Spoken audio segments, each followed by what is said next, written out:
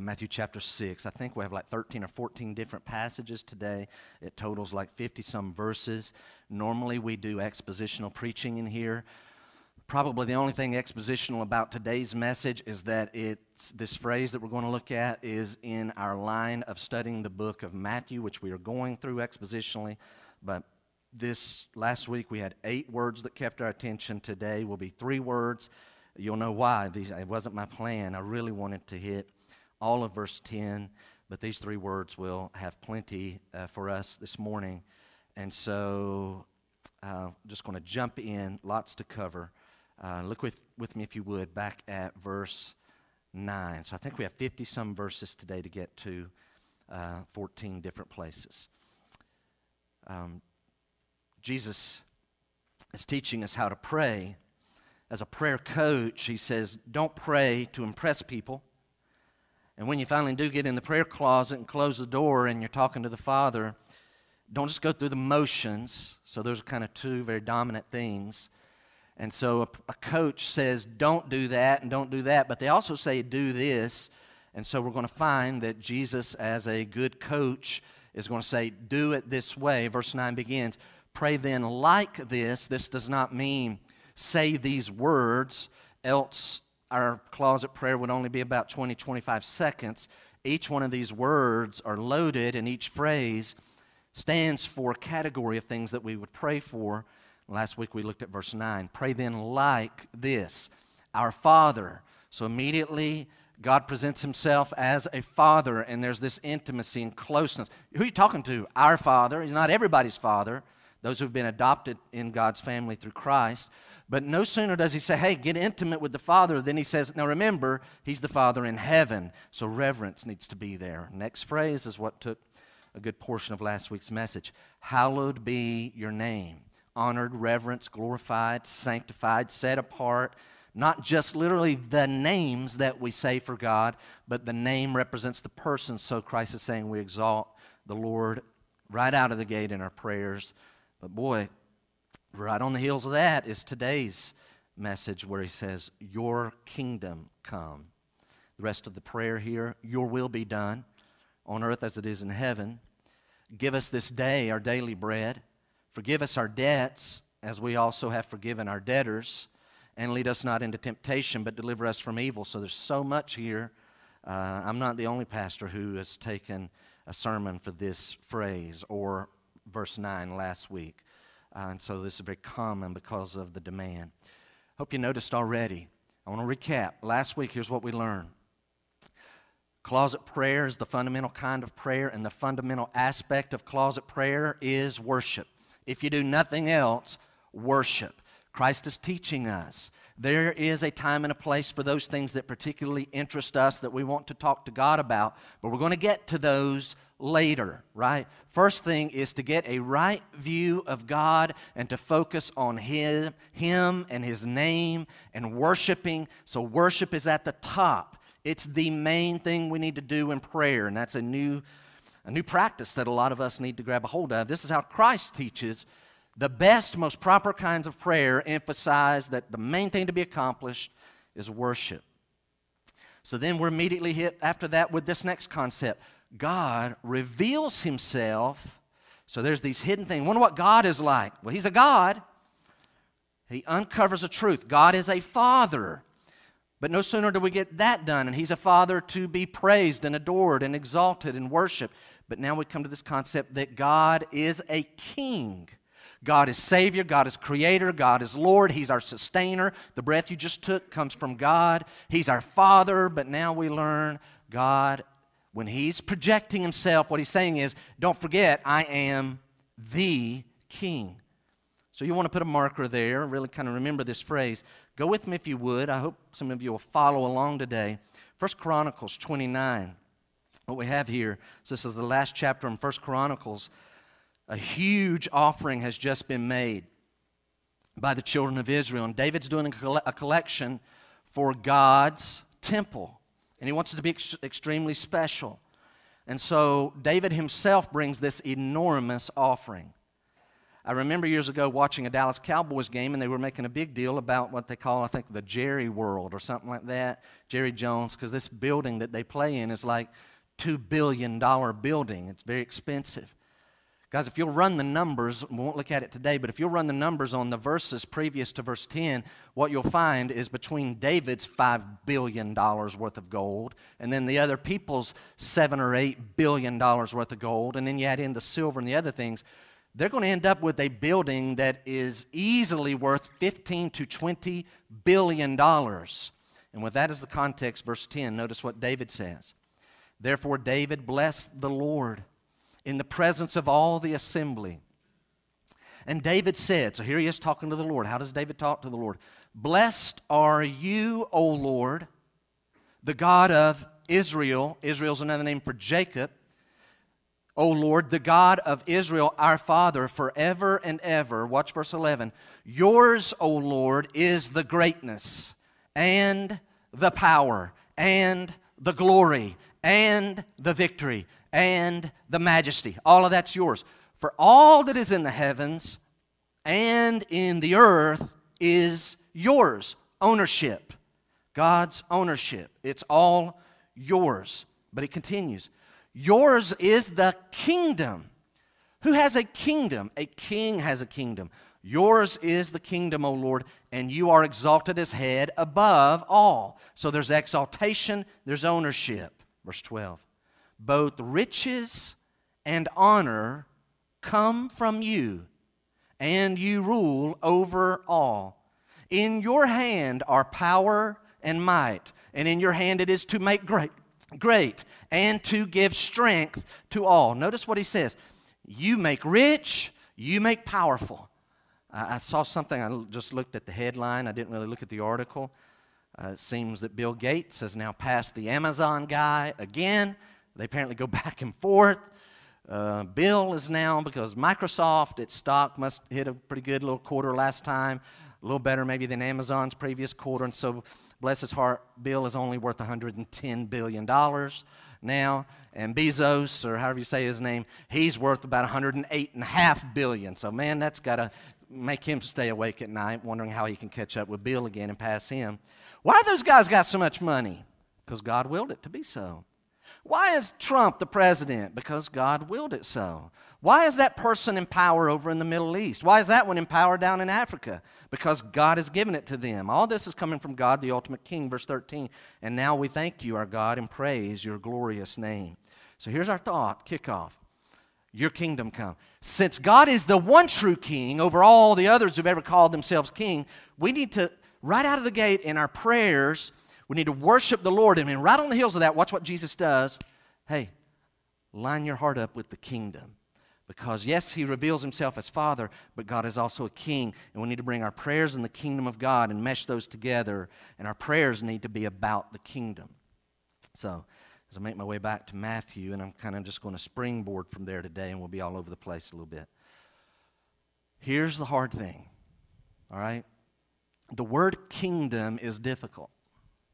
It's not that the Hebrew word or the Hebrew language has multiple ways that it uses the word, a word that we translate kingdom, and all we got to do is find out this Hebrew word is different from that Hebrew word, and that tells us what we're talking about, what part of the kingdom. No, it's not like the Greek language has multiple ideas and words for what we translate one word in English, kingdom. That's not what's happening here. What's happening is that the same word can be used in the Bible, kingdom, but it's hard to discern exactly what it's talking about because we have to look at its context and put it in place and discern what does this mean, what aspect of the kingdom. And I've lost some of you right there, but let me kind of give a quick illustration. We use in the English the word love. Here's the problem. We have one word that we'll use for we love grandma and we love our spouse. That's different. And we love God. And you love chocolate. Same word. You got to put it in context. The word heart can mean this muscle.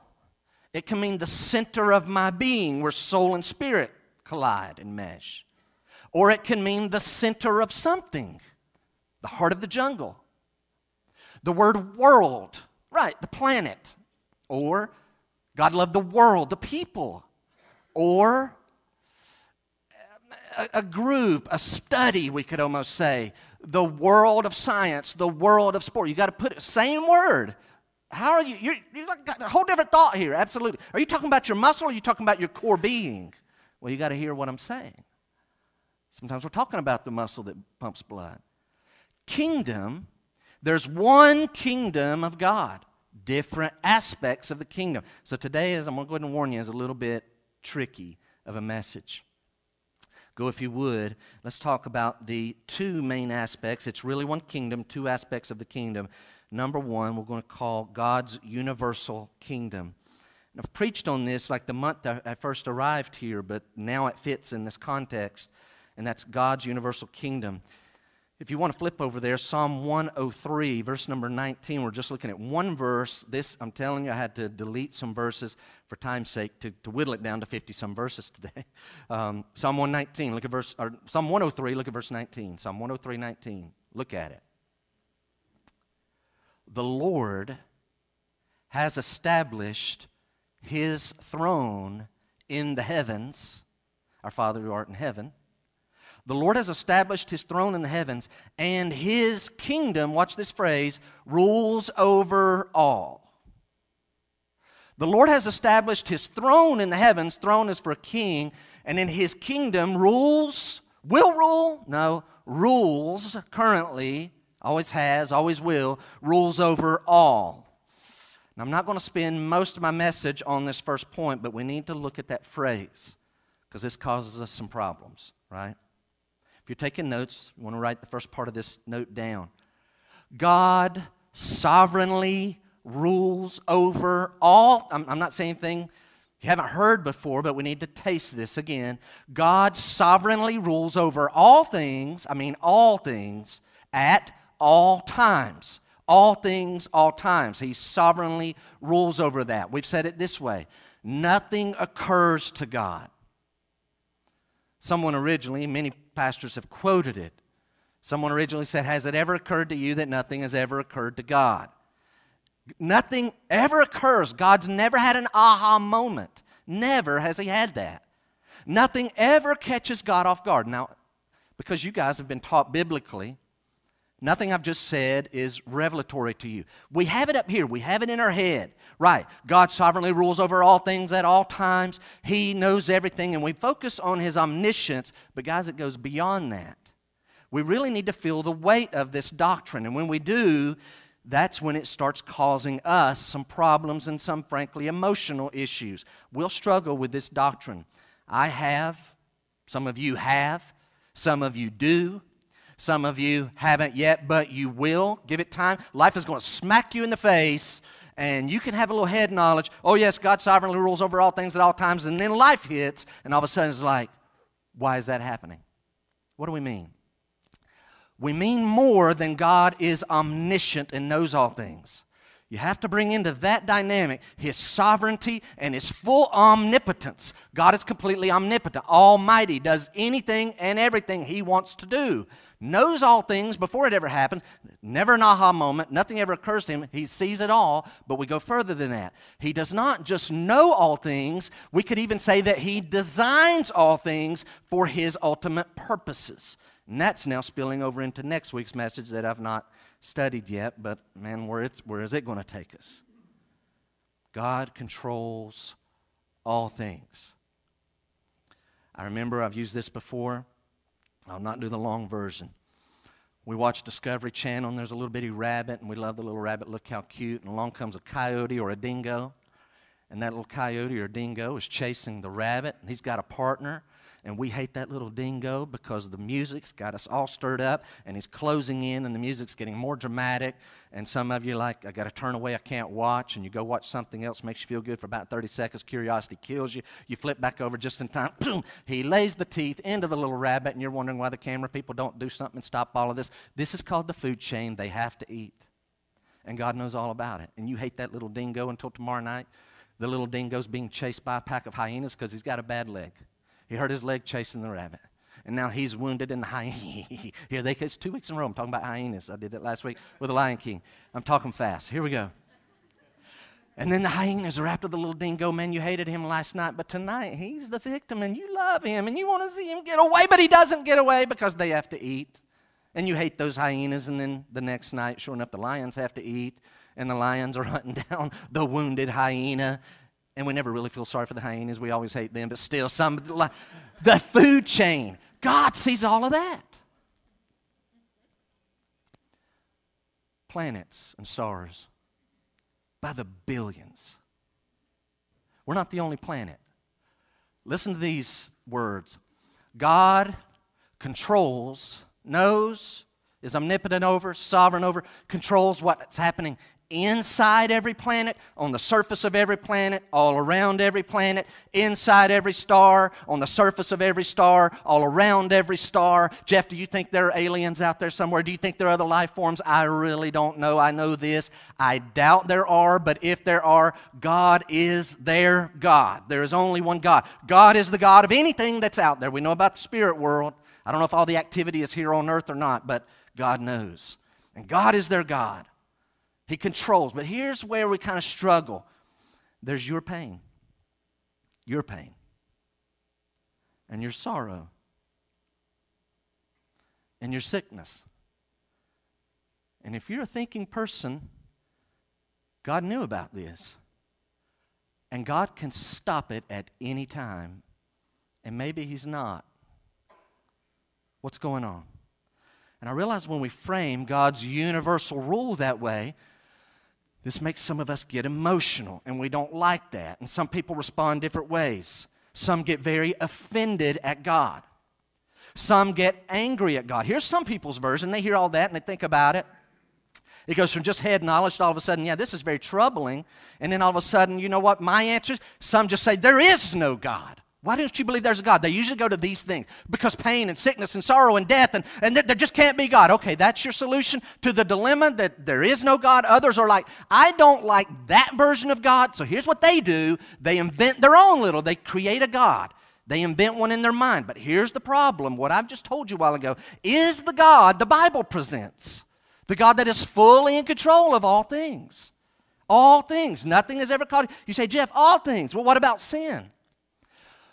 What I'm trying to promote to you this morning is instead of getting angry or denying or reinventing and going against the Scripture, just admit, okay, this makes me fear you.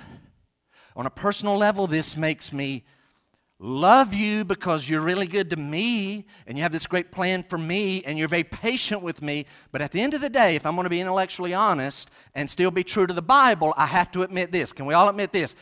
God sovereignly allowed sin in His creation, and where sin is, there is pain and there is death, and we don't like all of that. Death and pain is in our forecast. It's in all of our forecast, and God is sovereign over it, and God has this creation that is allowed for sin and pain and death. Now, what are we to do with it? I want to give you 4 things that I know for sure, and I hope you know it for sure. Number 1, there's more, but we'll narrow it down to these 4. Number 1, here's what I know. God is good. Jeff, how do you know that? He's really good to me. God is really good to me. And if you're ever in a point in life where you lose that perspective, you're on dangerous ground. Maybe someone this morning is like, I just don't feel like God is good. You need to sit and just realize that breath you just took, that your food tastes, that your drink tastes, that the clothes you're wearing. You need to go back to the basics and realize God owes you nothing. Anything good that He does for you is grace. Second thing that I know for sure is God is without sin. But Jeff, He had this creation and knew that sin would be in it and all the ramifications of it. Why did He still? Here's all I know. God is without sin. Now here's the big one probably of these 4 things. Here's what I know. God hasn't told us everything yet. The Bible tells us a lot, but it hasn't told us everything. There's some things that aren't clear to us, and so God is calling for faith and love. We have plenty in the Word of God for faith and love. He hasn't told us everything, and here's the other. I know this. God has the ability to take the worst situations and turn them around some way, somehow, so that in the end, they end up glorifying Him. And He always accomplishes that mission, even sin and death and pain. This is God's universal kingdom.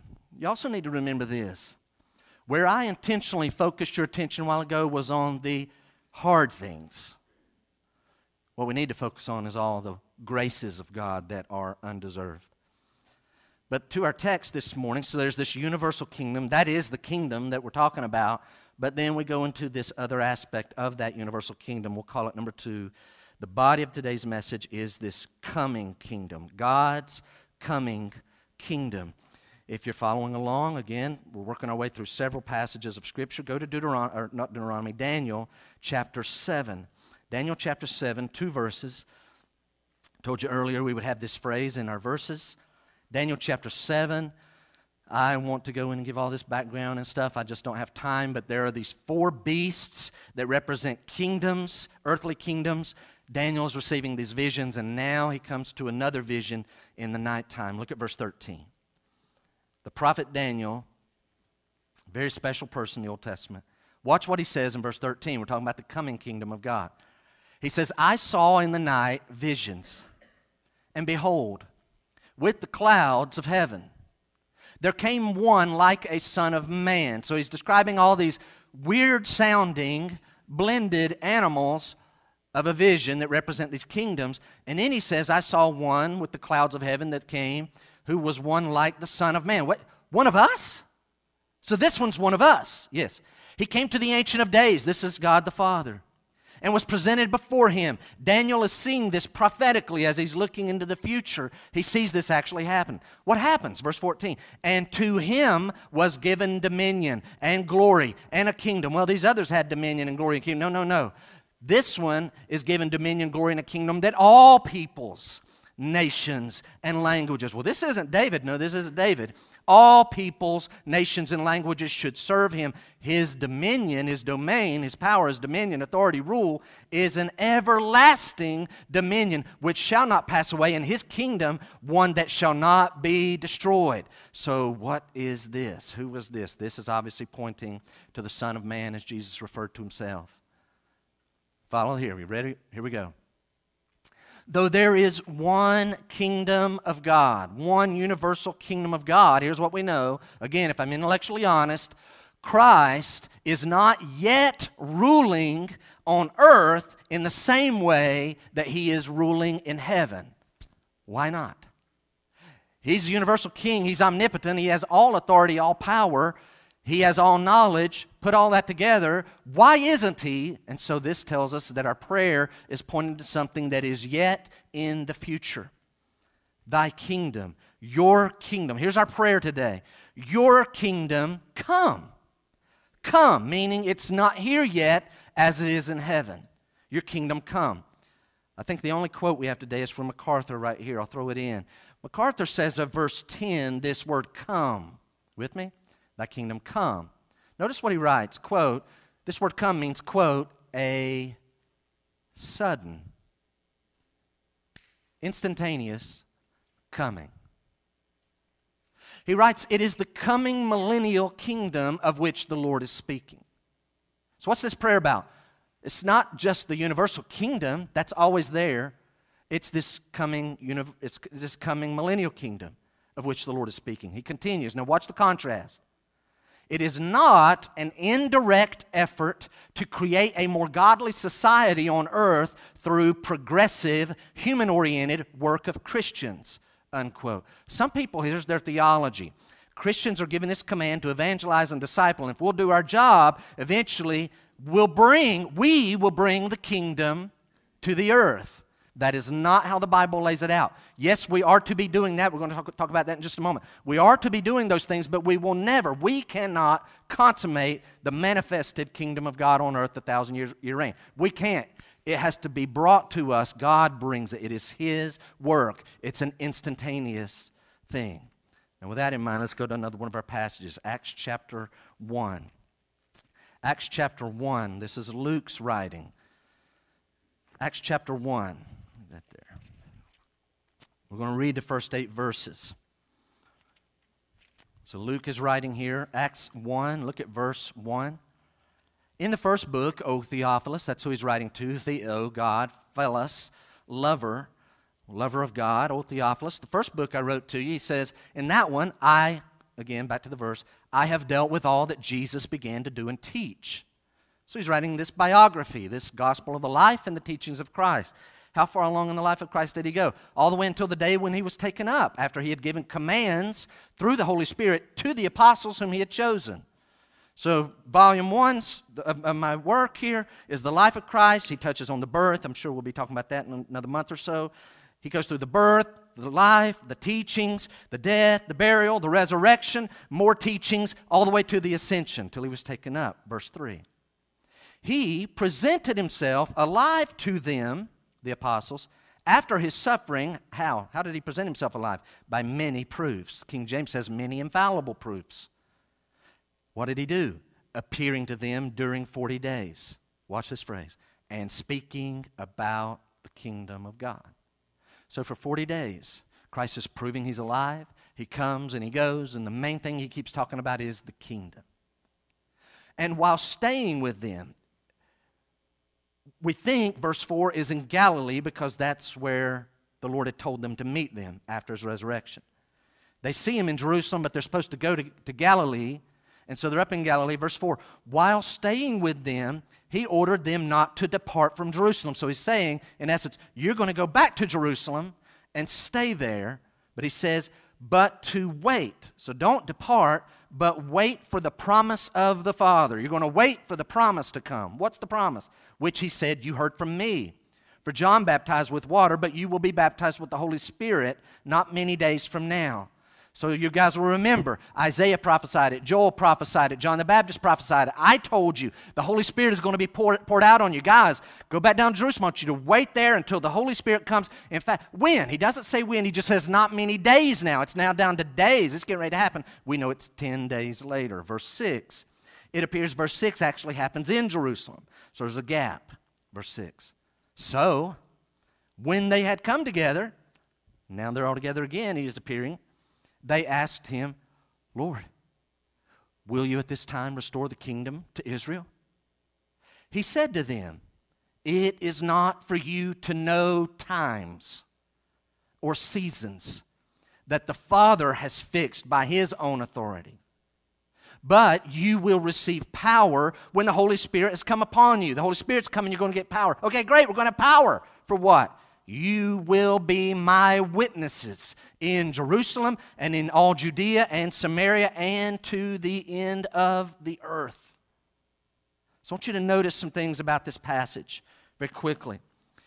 Jesus is wanting his followers to know, guys, listen, just as I fulfilled some 300 prophecies, he doesn't give that answer, we know that now.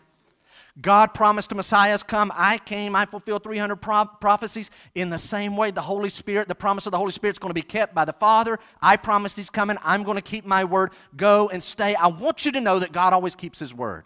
Now, that thought is key to everything else that I'm going to say today. Remember, when God says something's going to happen, it's going to happen. Messiah's coming. Jesus saying, I came. The Holy Spirit's coming. He came on the day of Pentecost 10 days later.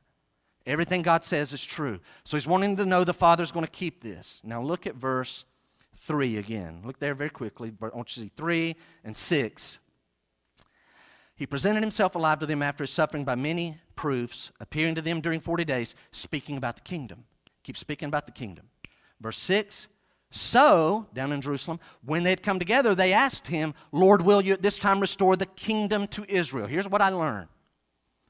The disciples of the Lord, when they're thinking about the millennial kingdom, they are thinking literal and something yet future that the world has never seen. A literal future kingdom. And I believe they're ultra excited. You've been talking about this kingdom, and you've told us to go to Jerusalem and wait for the outpouring of the Holy Spirit. Here's what they know. The Bible, when it talks about the millennial kingdom, attaches it to the coming Messiah and the outpouring of the Holy Spirit, and it's as though, I believe verse 6 says, so when they came together, they asked, so are you getting ready to instate the kingdom? I think what they're saying is, you're the Messiah, you're here, so when the Spirit comes, are you getting ready to set up the kingdom? Is this what it's about to happen? And they're very excited, and they believe in a literal, visible, future to them, but near millennial kingdom of God. Theologians have pointed out that if we were to look to the future, here's what they saw. This has been pointed out by many people. These prophecies are made about this coming Messiah. And all they know is that all of that is going to happen, but these things seem to happen in the life of Christ. The disciples are like, we did not understand the whole dying on the cross now, but it makes total sense. You had to pay for our sin. You died on the cross. You were buried. You've resurrected. So now it's time for the Holy Spirit's going to come, and we're moving right into the kingdom. What they failed to see is actually looking at this direction. There's a gap between this coming and the prophecies that have to do with this coming, and this gap in between is called the church age and the time of the Gentiles. Mainly Gentiles are being saved, a few Jews. They're missing that, and all they know is it time? I believe they are excited. They think it's now. I'm a theist. If I put the letter A in front of that, atheist, that means I what? I don't believe in God. A theist, I believe in God. If I'm a millennialist, these apostles were millennialists. Some people would consider themselves a millennialist. There is no literal millennial kingdom. Here's my problem. Jesus never shied away from correcting his disciples' theology when it was wrong. They're looking for a literal kingdom. If their theology was wrong, why didn't he say, hey, fellas, y'all took that literally? Yes, Lord. That was, no, guys, come on. You're going to bring the kingdom in. Just work real hard. He doesn't do that. What does he do? Here's what he does. He doesn't say you've been wrong in assuming there's a literal kingdom. What he says is, I want to expand your thinking. I want you to think a new way when you think about the kingdom.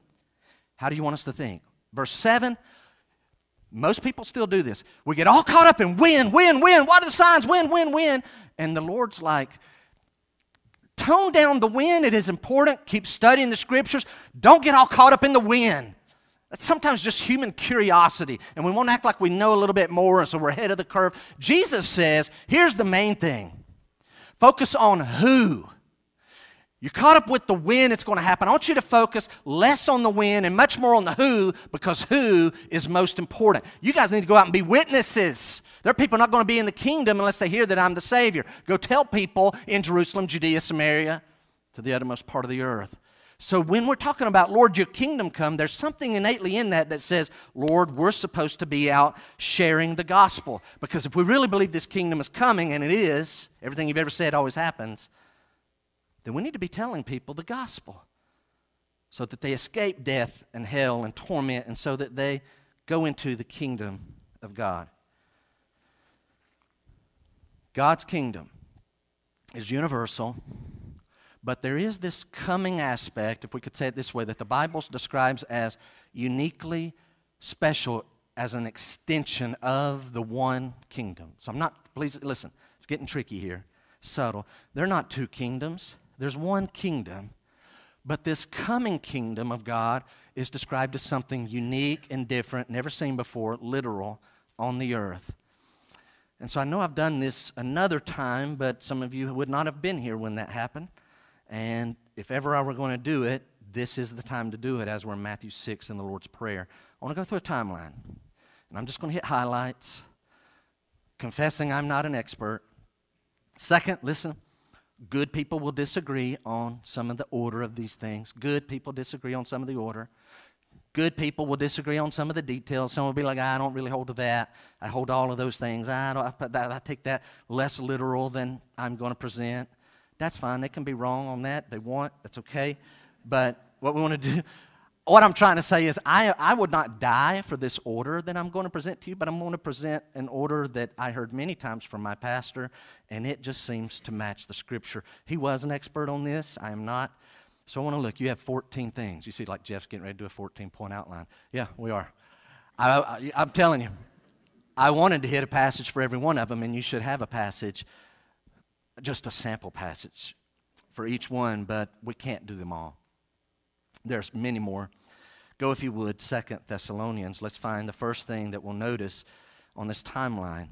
Again, we could bog down right here. 2 Thessalonians chapter 2, and let's look at the rapture of the church. Oh, so you're one of those who believe in a rapture of the church. Why would you say that?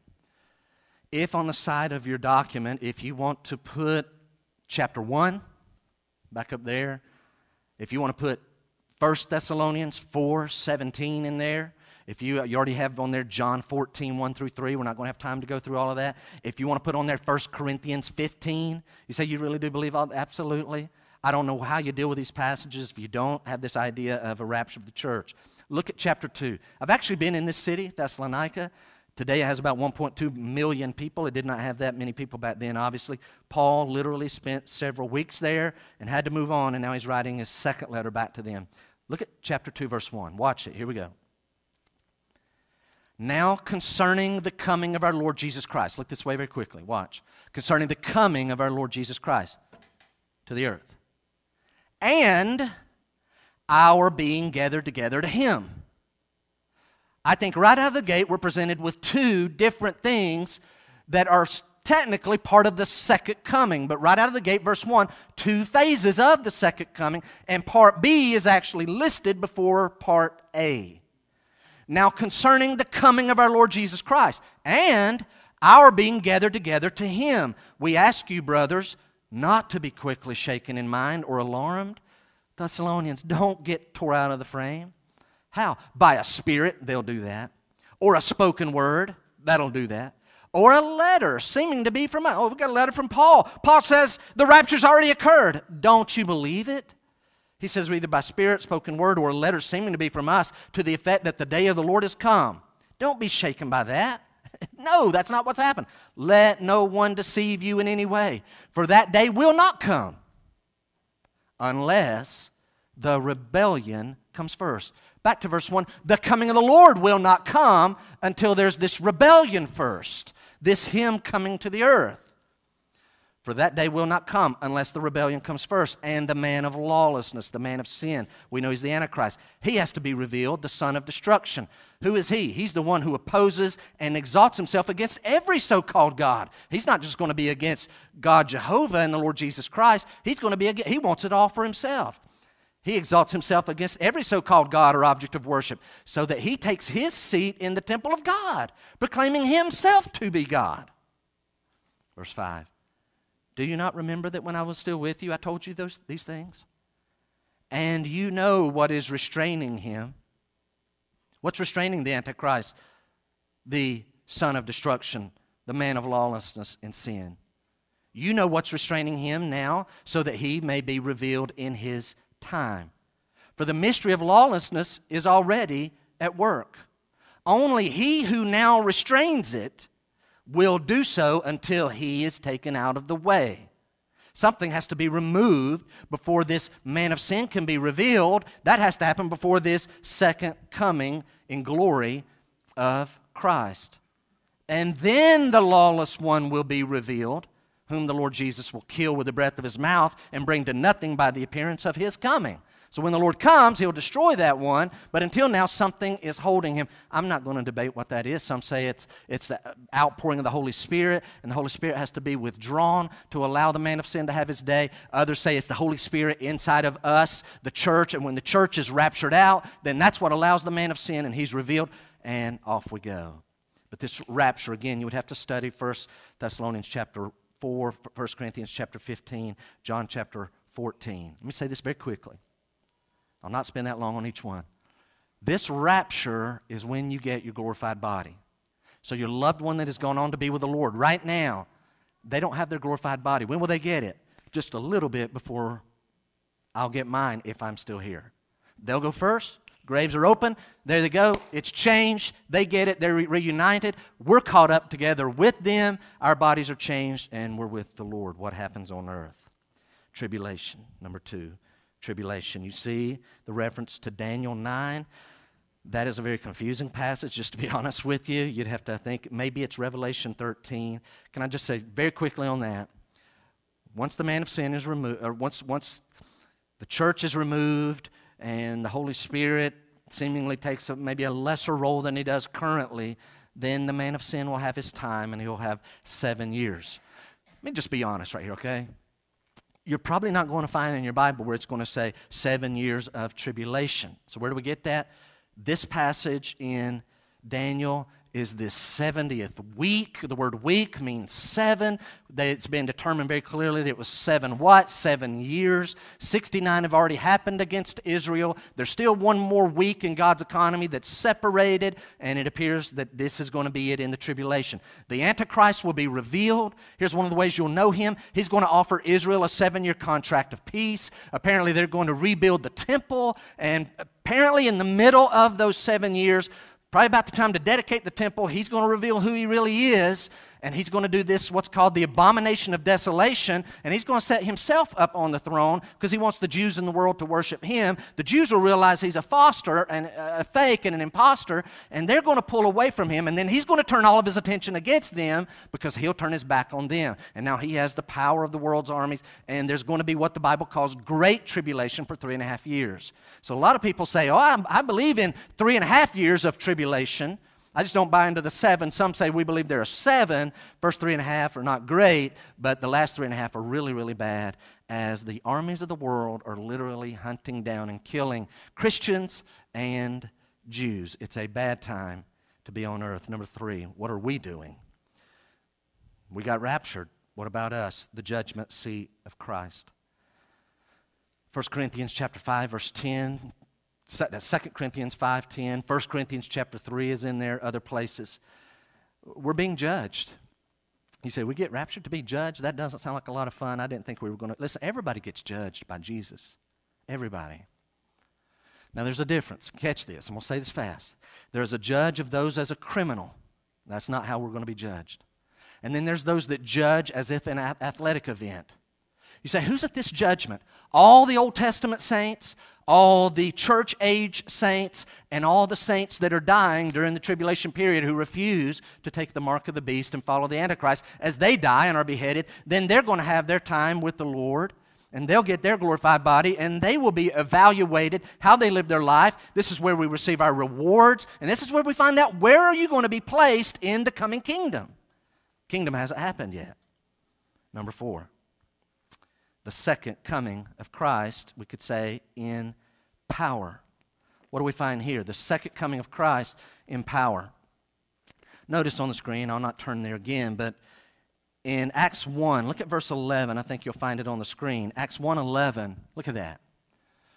So Jesus literally ascends. There's the apostles. There's 11 of them. They haven't replaced Judas yet. 11 of them, they're standing there, mouth wide open. This cloud has received Jesus literally from the Mount of Olives. And the Bible says that there's these 2 angels dressed in white. And they said, men of Galilee, why do you stand looking into heaven? This is key. This Jesus who was taken up from you into heaven will come in the same way as you saw him go into heaven. Literally what this means, the same Jesus, the same place, the same way. As he was lifted this way, he will descend. He'll act as he was on this ground just a while ago, Mount of Olives on the east of Jerusalem. He will be lifted, and he'll come back the exact same Jesus, probably a little more like he was on Mount of Transfiguration than he was when they last saw him. But the same Jesus, the same location, coming back in the same way. And what's going to happen? Well, the world's armies have surrounded Jerusalem, and they've bottled up the Jews, and they're getting ready to wipe out the last of the Jews. Hey, you want in on this? Come on. It's going to be fun. And the Bible describes it as a cup that they're going to get drunk on. Like, hey, you got to get in on this. We're going to wipe Israel out finally. And here they come, and it's their day. But it's not going to go how they plan. Before we hit number 6, which your mind is going to already, I want to tuck in number 5, the salvation of the Jewish nation. Go with me, if you would, Romans 11. This is now a passage that I think the Lord allowed me to understand what it's talking about, that I really like this passage. Romans chapter 11. Would you look over there? You may want to find that in your Bible and not just rely on the screen. What are we talking about here? So the Lord has actually touched down on the Mount of Olives, and now we're going to find the salvation of the Jewish nation. Romans 11, checking my time, verse 25. So, hey, not a lot of Jews getting saved. It's mostly Gentiles. We must be smarter than them. No, no, no. Paul writes, verse 25, lest you, talking to us Gentiles, lest you be wise in your own sight, I do not want you to be unaware of this mystery. It's a mystery. You haven't known it till now. He's revealing it. Brothers, Listen to what the Bible says. A partial hardening has come upon Israel until the fullness of the Gentiles has come. Well, it's come. The fifth thing here, the fullness of the Gentiles, our day, and the kingdoms of this world, Gentile kingdoms of this world, has come. Verse 26. And in this way, all Israel will be saved. As it is written, the deliverer will come from Zion. He will banish ungodliness from Jacob. And this will be my covenant with them when I take away their sins. Now back to writing the scripture. Paul writes in verse 28, as regards the gospel, they, the Jews, are enemies for your sake, but as regards election, they are beloved for the sake of their forefathers. What's this talking about? Look again at verse 25. Lest you Gentiles be wise in your own sight, get a little cocky and arrogant, think you're better. I do not want you to be unaware of this mystery, brothers. A partial hardening has come upon Israel until the fullness of the Gentiles has come. Two key words there. Watch. A partial hardening. This hardening means that right now, all across the world, there are Jews who can read the Bible and hear about Jesus. And to me, what is so clear, they're blinded to it, and they're deaf to it, and they just don't believe it. They're hardened to it. But the good news is two words in verse number 25. It's the word partial, which means there's always a remnant of Jews, and the word until, which means it's not permanent. So it's partial hardening, and it's not a permanent, it's a temporary, because verse 26 says, and in this way, all Israel. Jeff, what do you think all Israel will be saved? What do you think that means? I'm not saying that it's going to be all Jews who've already died, who are banished away from the Lord, who did not believe in Christ. They're not going to get another chance. What I'm telling you is all the Jews who are on the earth at that time, when the Lord comes back, all of them will be saved in a very unique way. Verse 28 is basically saying they're going to be resistant. Now keep trying to win them and to be evangelistic. They're going to resist evangelism, but they've been elected for the sake of their forefathers. And this is something very unique. What God is saying is, I will save them. I'll save them physically as I deliver them from the Antichrist armies. I will save them visibly, and I will save them spiritually. And so all, Jeff, you really believe? All, I believe that. I believe the word all there. All the Jews on the earth, the whole nation gets saved in that day. How? Now look at number 6, the Battle of Armageddon. And with that, I want you to go to the next to the last book in the Old Testament. Hey, we're up to number 6 out of 14. We're moving along. Here we go. So we're making decent time. Got to go faster on the next 8. The Battle of Armageddon. Not going in a lot of details there. Just look at chapter 12 of Zechariah, the next to the last book of the Old Testament. Look at verse 10. Could have included this earlier, but I kind of tucked it here because I knew we would go to Zechariah. Watch this. Here's a prophecy. God says, and I will pour out on the house of David and the inhabitants of Jerusalem a spirit of grace. That happened in my life in 1979. God says, I'm going to pour out on the Jewish nation a spirit of grace and pleas for mercy. What does that mean? Please. Begging for mercy. So that when they look on me, well, don't they have to be saved by faith? Here's all I know. They're going to look at Jesus, return. He's going to touch down on the Mount of Olives. Grace is going to be poured out on them, and they're going to start. This, to me, sounds like repentance. A spirit of grace and pleas for mercy, so that when they look on me, on him whom they have pierced, they shall mourn for him as one mourns for an only child, and weep bitterly over him as one weeps over a firstborn. They're being chased by the Antichrist army. They're going to run to Christ, but when they do, they're going to weep and wail and sorrow and repent, and the Lord's going to save them. Flip over to chapter 14. Chapter 14, verse number 2. Here's what's happening in the physical realm. Here's the Antichrist armies. God's already predicted this is going to happen. They can't help it. They're going to have a case of the I can't help it. Verse 2. I will gather all the nations. This hasn't happened yet. I will gather all the nations against Jerusalem to battle, and the cities shall be taken, and the houses plundered. It's really bad. The women raped. Half of the city shall go into exile, but the rest of the people shall not be cut off from the city. Then the Lord, this is Jesus Christ, will go out and fight against those nations as he fights on a day of battle. Man, if I got 20 seconds, one of my favorite movies is a movie called The Patriot. And the dad, played by Mel Gibson, there's these stories about back in the old days and in some Indian wars, I believe is what it was. Boy, he was a great fighter, and he's always downplaying it, but all of a sudden it's time for the Revolutionary War, and his boys actually see, how many, raise your hand, have you ever seen that? You ever seen the movie The Patriot? And then all of a sudden there's that scene where he gets the wild eyes, and it's like, whoa, Dad's like, yeah. Okay, that's verse 3. Then the Lord will go out and fight. Wonder what God fights like. Ooh, God can fight. The Lord will go out and fight against those nations as when he fights on the day of battle. On that day his feet shall stand on the Mount of Olives. Wait a minute, this sounds like Acts 1:11. It is. On that day his feet shall stand on the Mount of Olives. This is the second coming that lies before Jerusalem on the east. Watch what happens. And the Mount of Olives shall be split in two from east to west by a very wide valley, so that one half of the mountain shall move northward. Literally, it moves northward, and the other half southward, and you shall flee. He's telling them already, Jews, there's what's going to happen. You're going to see him, you're going to repent, you're going to weep, you're going to wail. You pierced him, you're going to receive him as your Savior, and you shall flee to the mountain, to the valley of my mountains, for the valley of the mountains shall reach to us all. And you shall flee. You remember how you fled from the earthquake in the days of Uzziah, king of Judah? Then the Lord my God will come, and all the holy ones with him. I guess we're going to help him fight. No, we're just watching. We're just watching. You say, well, who wins? Guys, I wouldn't be up here preaching if we didn't win. Now, come on. The Bible says for 490 miles, the blood runs up to the horse's bridle. Whose blood? The armies of the world. They are demolished. You don't pick on God's people. Number 7, I'm just going to say it. Don't have time. We'll not look it up. Satan is bound for 1,000 years after Christ wins the battle of Armageddon. So you're saying, Jeff, then the whole world is emptied out. There are no more human beings. No, there are people that are still left on the earth. Not everybody went to the Battle of Armageddon. Some folks were left back home. What happens to them?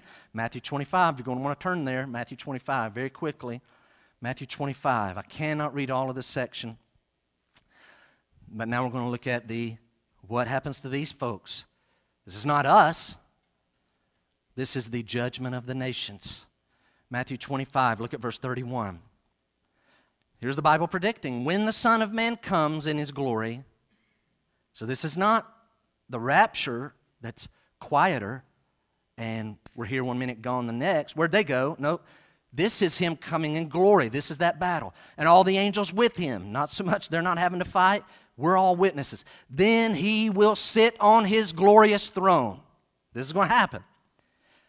What about all these people? Before him will be gathered all the nations. So all the nations will be put in group. No, he will separate people. Here come all the nations. He'll separate people, one from another, as a shepherd separates the sheep from the goats. Literally, it's going to be like this.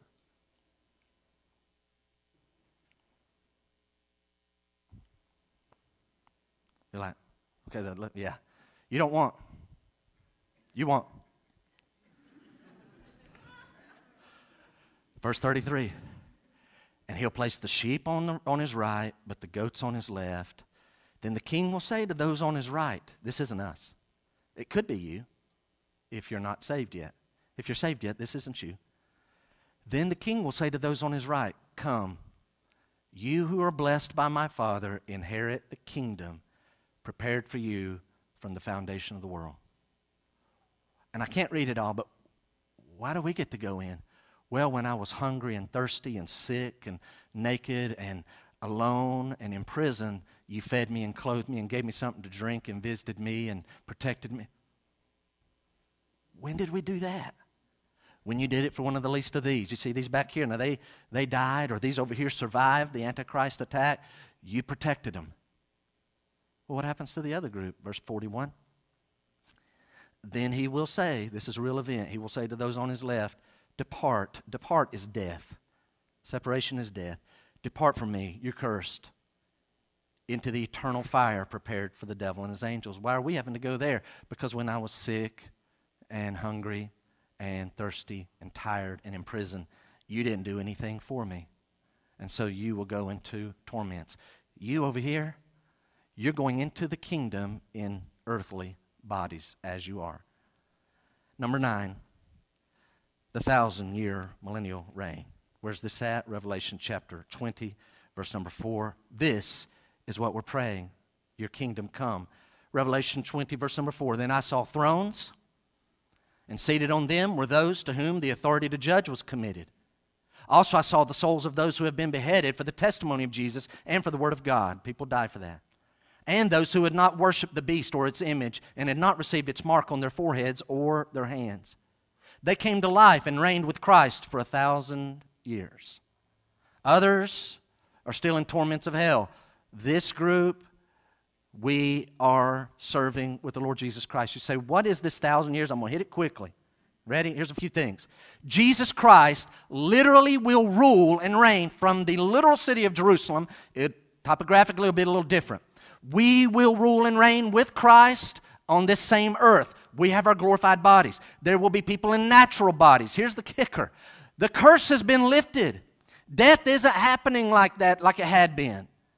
People are living to be what we would think is really, really old. 100, 200, 300, 700, 800. Some are going to live all the way for 1,000 years, having all kinds of just replenishing.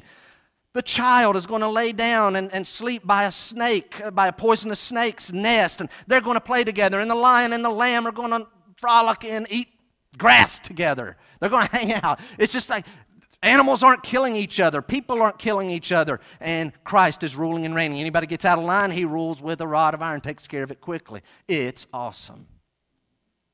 But then verse number 10, not verse 10, but number 10, Satan is loosed at the end of 1,000 years. Well, surely he won't be able to do any damage. We can't read it all, nor look at all the supporting passages, but actually that will trigger a final rebellion. And sure enough, Satan will deceive many people, and they're going to come against Jerusalem again. But this time Jesus doesn't have to fight, for God the Father will rain fire down out of heaven. And then what? Number 11 is the great white throne judgment. Would you look at Revelation 20, verse 11? Would you look there for a moment? Revelation 20, verse 11. This is a real event. So if you felt it, rapture, tribulation, we're at the judgment seat of Christ that is not this. Christ comes back. The Jews are saved. They run to Christ. He wins the battle of Armageddon. Satan is bound.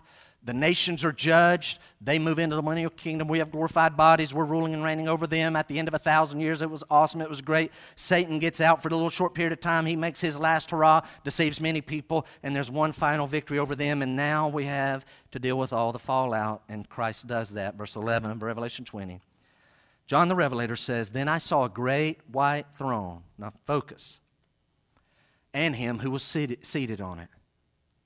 From his presence, earth and sky fled away. There's no earth.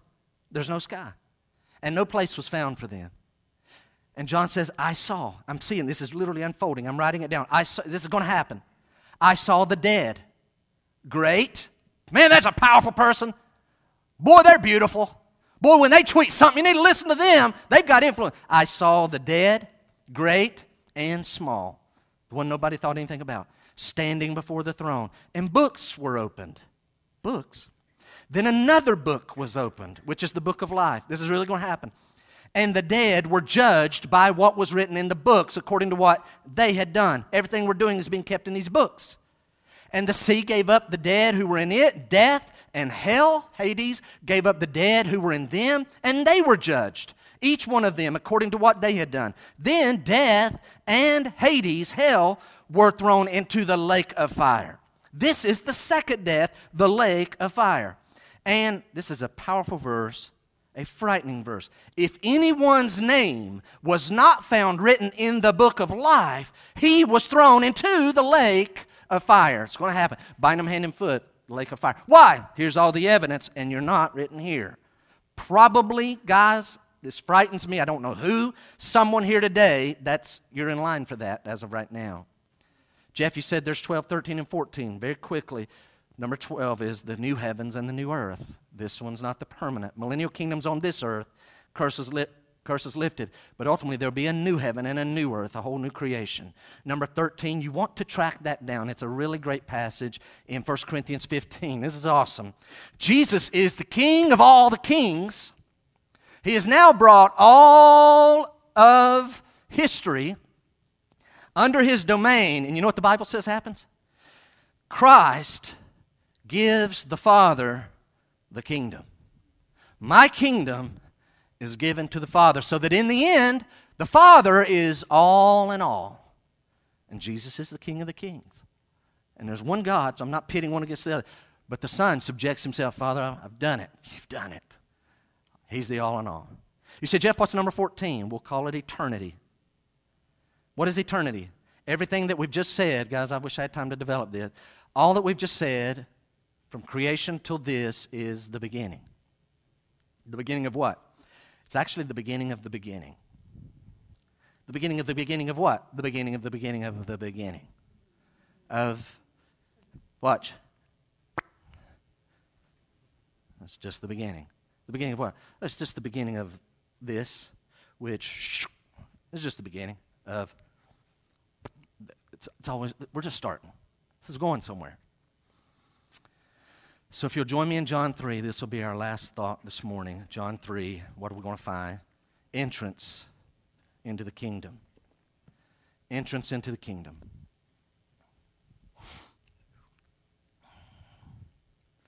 John chapter 3, famous account. Thy kingdom come. We're supposed to pray that way. John 3. Now there was a man of the Pharisees named Nicodemus. He's a Pharisee, a ruler. He's on the Sanhedrin, very powerful man in Israel, one of the 70. But he's very strict, very religious, knows his Bible. He's a great teacher. This man came to Jesus by night and said to him, Rabbi, we know that you are a teacher come from God, for no one can do these signs that you do unless God is with him. Now remember, this is early on in the ministry of Christ. Nicodemus has just given us a behind-the-scenes picture. What are the Pharisees talking about? There's apparently a divide among them. He's got to be of God. I don't know. I don't like him. He's of God. Look at the stuff he's doing. Can I talk to you? Sure. Rabbi. He builds him up. You're from God. Nobody could do what you do. And rather than being all puffed up and receiving his attempts to flatter, Jesus cuts straight to the heart of the issue. Nicodemus, we need to talk. Graceview, we need to talk. Jesus needs to talk with you today. Look at verse 3. Jesus answered him, Truly, truly, I say to you, unless one is born again, he cannot see the kingdom of God. Nicodemus said to him, How can a man be born when he is old? Can he enter a second time into his mother's womb and be born? Jesus answered, Truly, truly, I say to you, unless one is born of water and of the Spirit, he cannot enter the kingdom of God. Guys, here's something real clear. I'm not going to go into all of this passage, but I want everybody to hear this. Verse 3 and verse 5 are very, very clear. There is a literal kingdom of God. There is a literal heaven, and no one is there now, and no one is going to see or enter the kingdom of God unless they have been born again. Only the born again get in. We have this book of life. How do you get in the book of life? You have to be born again. Right now, everyone should be checking. Have I been born again? What does born again mean? The wording here, again, they tell us can mean three things. Watch. It can mean being born from above. You have to be born again from above. It can mean born again a second time. It can mean you be born again as in something totally new and radically different from anything previous. So here's our options. Born from above, born a second time, born to something that is radically new and totally different, unlike the first. So, which is it? Nicodemus interpreted it as which one? The second one. Born a second time. So you have to go into your mother's womb again. How is that possible? Jesus says you must be born again. The word again, from above, a second time, or something totally radically new and different. So which is it? Which is it? It is all of them. You have to be born from above. You have to be born a second time. And you have to be, you'll know that it's not like the first one. It's totally new and different. Something happens. You're a changed person. Verse 5. Jesus answered, Truly, truly, I say to you, unless one is born of water and the Spirit. There's the two births. You have to be born physically. Hey, I'm looking at you. Congratulations, you have been born physically. You have been born of water, right? When I was born in 1970, January 2nd, yes, I'm almost 50, my mother's water broke, and I was born of water. The question is, have you been born of the Spirit? You have to be born spiritually. You're born with a dead spirit, living body, but a dead spirit. Soul is awake and aware, spirit's dead. How do I get in that book of life? We need not leave this passage, only skip down for time's sake. Look at verse 14. The conversation finishes for our part this morning here. Look at verse 14. So Nicodemus won't know, how in the world do you get this born again? No, it's not going back into your mother's womb. Here it is. Everyone listen. This is so important.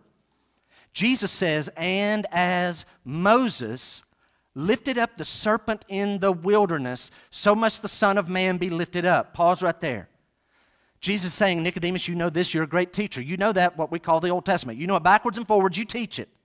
You remember when the children of Israel are in the wilderness and these poisonous snakes are biting them and they're dying. And they cry out to God, and God says, if you'll make a serpent on a pole out of brass and lift it up, if anyone is bitten by a poisonous snake, if they'll look and find that and look to that brazen serpent, lift it up, if they'll look and believe, then they'll not die.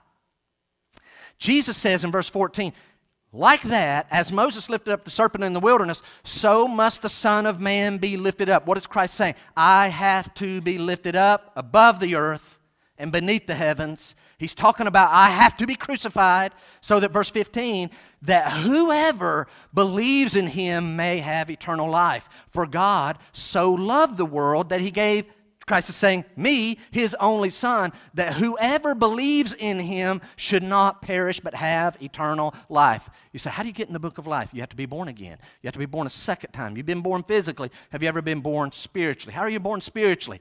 This is it. This is a wild, wild promise. This is crazy. And yet it's one of many. Literally, God is saying in his word, God cannot lie.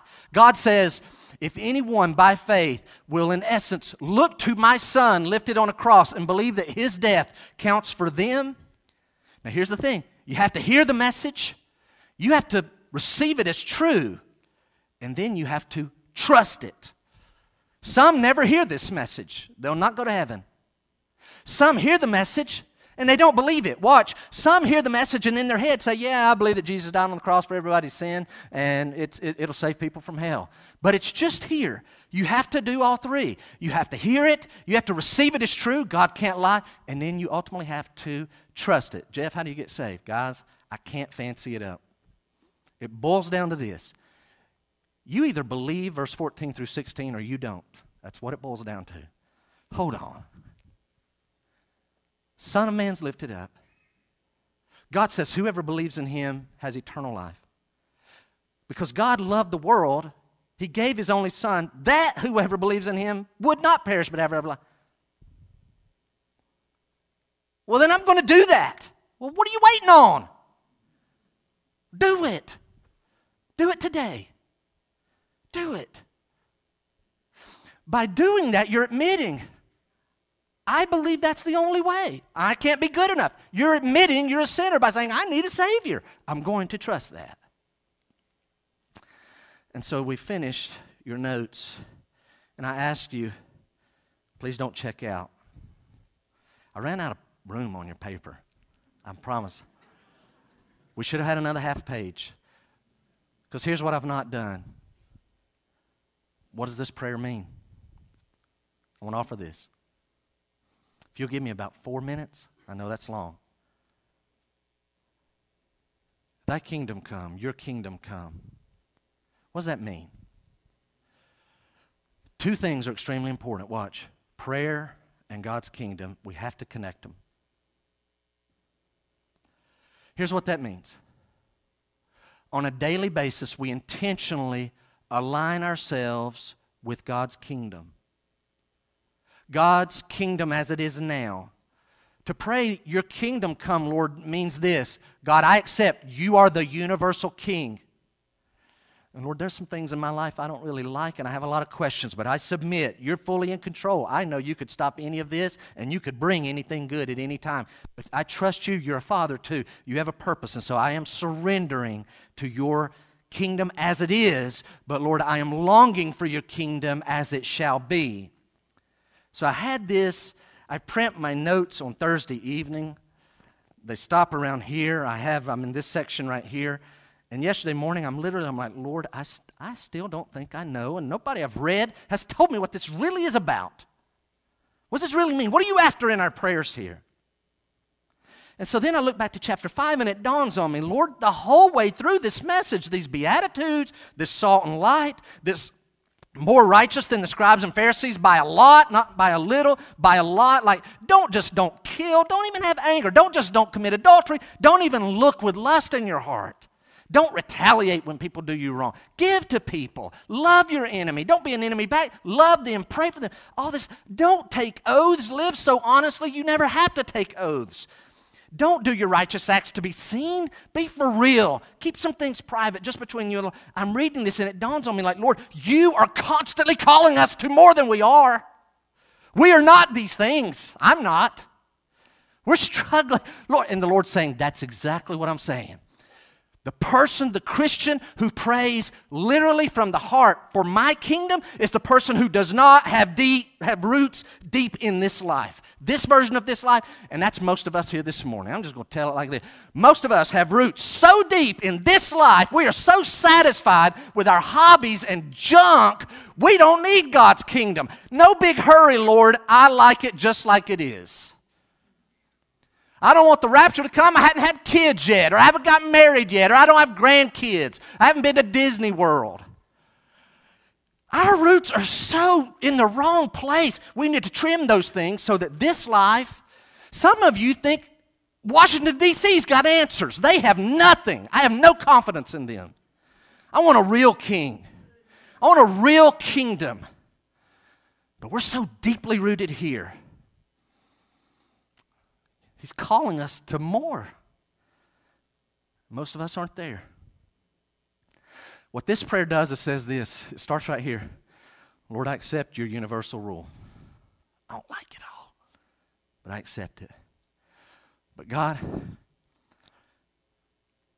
you're in my heart, my soul, spirit. I need you to take over more. Start trimming and cutting. And Lord, use me to further your kingdom. I know I can't bring the consummation of your kingdom, but I can worry about the who. Use me, God. And I think this prayer, hang with me right here, this prayer is evangelistic. I think it is literally praying. I prayed yesterday and this week. Lord, save somebody today. Maybe somebody watching online right now. Maybe a while ago, somebody finally dawned on them, John 3, what in the world? This looks like we just have to believe. And then maybe they did it, and I'll never know. If you ever do this, please let me know. It's really encouraging. We want to know. We want to help you grow. But we'll start praying. It's evangelist. Lord, save souls. Lord, become stronger in your rule in my heart. Take over more areas. Lord, use me to further your kingdom. But ultimately, it finally, I think, dawned on me. It's real simple. Here it is. We're just asking God to hasten the start of the kingdom. Now, why would I do that? Lord, even so come quickly. If you have deep roots, you're not worried about this. You'll never pray this from the heart. But quickly. Why? Watch. Because I love you and I want to see you exalted. And on a selfish level, I want more of you.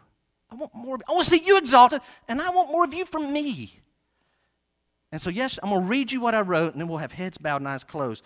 It finally occurred to me, this prayer is this person. This Christian is exactly like one half of an engaged couple. This one's engaged to this one.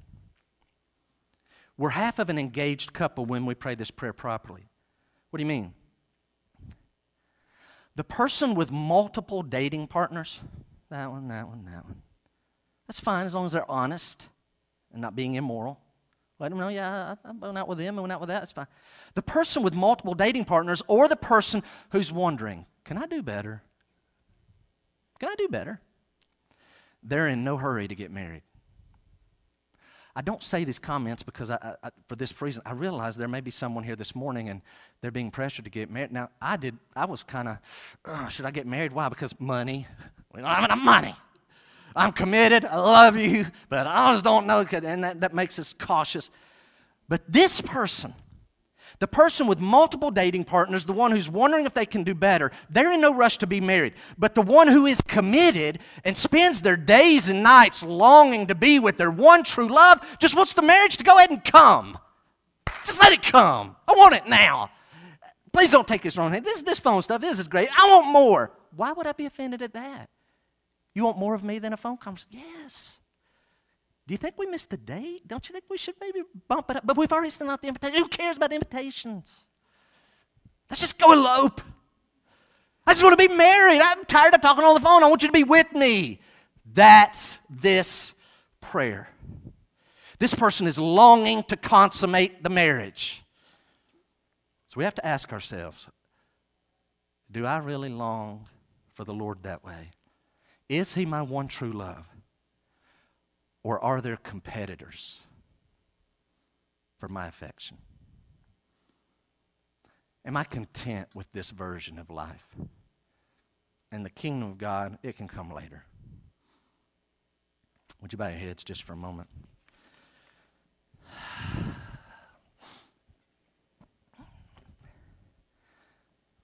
And that's why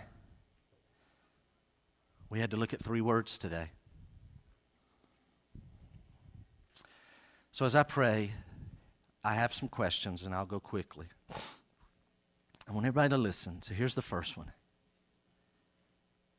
You may live your life and die, but you need to understand that the rapture is going to occur. And listen, it's really going to happen. There's going to be an unsuspecting group of people.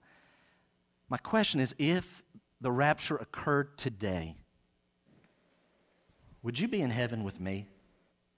Or would you be left here to go through tribulation and then great tribulation and probably be deceived and follow an Antichrist and join his army and be annihilated by Christ and then stand before Him at a great white throne judgment and be cast into the lake of fire forever and ever in torments? It's probably someone here today. You just don't have a crowd this size.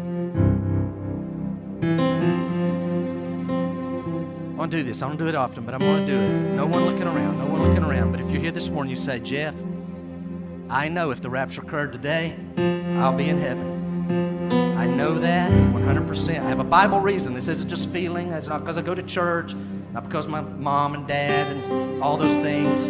I know I'll go to heaven, and I can testify to that by a raised hand. Would you do that? You say, I know that I'm going to heaven. Would you raise your hand? Hold them up just for a moment. I'm looking around.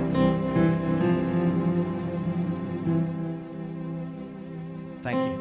To my knowledge, only 1 or 2 hands did not go up. If that's you, I want to beg you, either talk to me or better, right now. God so loved the world that He gave His only Son, that whoever, that means you, whoever believes in Him will not perish but have everlasting life. If you're unsure, why don't you just right now, just bring God into focus. Talk to Him from your heart. God, I've sinned. I have sinned. And I'm sorry. But I believe Jesus was lifted up on a cross, and I put my faith in Him. God, tell Him, and mean it. God, I believe Jesus' death was for me. It was enough. You said if I believe, I'll not perish, I'll have life. So Lord, I'm asking you to save me right now. Would you save me right now? I receive. Lord, right now I receive your forgiveness of my sins. You can't lie. You cannot lie, God. Thank you. Thank you for this promise. Thank you for saving me. Christian, just you and the Lord. Talk to Him for a moment. Is this the truth? God, I don't pray this prayer because my roots are in this world. My hobbies, money, titles, fame, power, clothes, shopping, ball teams, my job, my family, my kids. I am not hungry and thirsty and longing for you because I'm all into this world. Forgive me, Lord. Clip my roots. I want to pray this prayer. So, Father,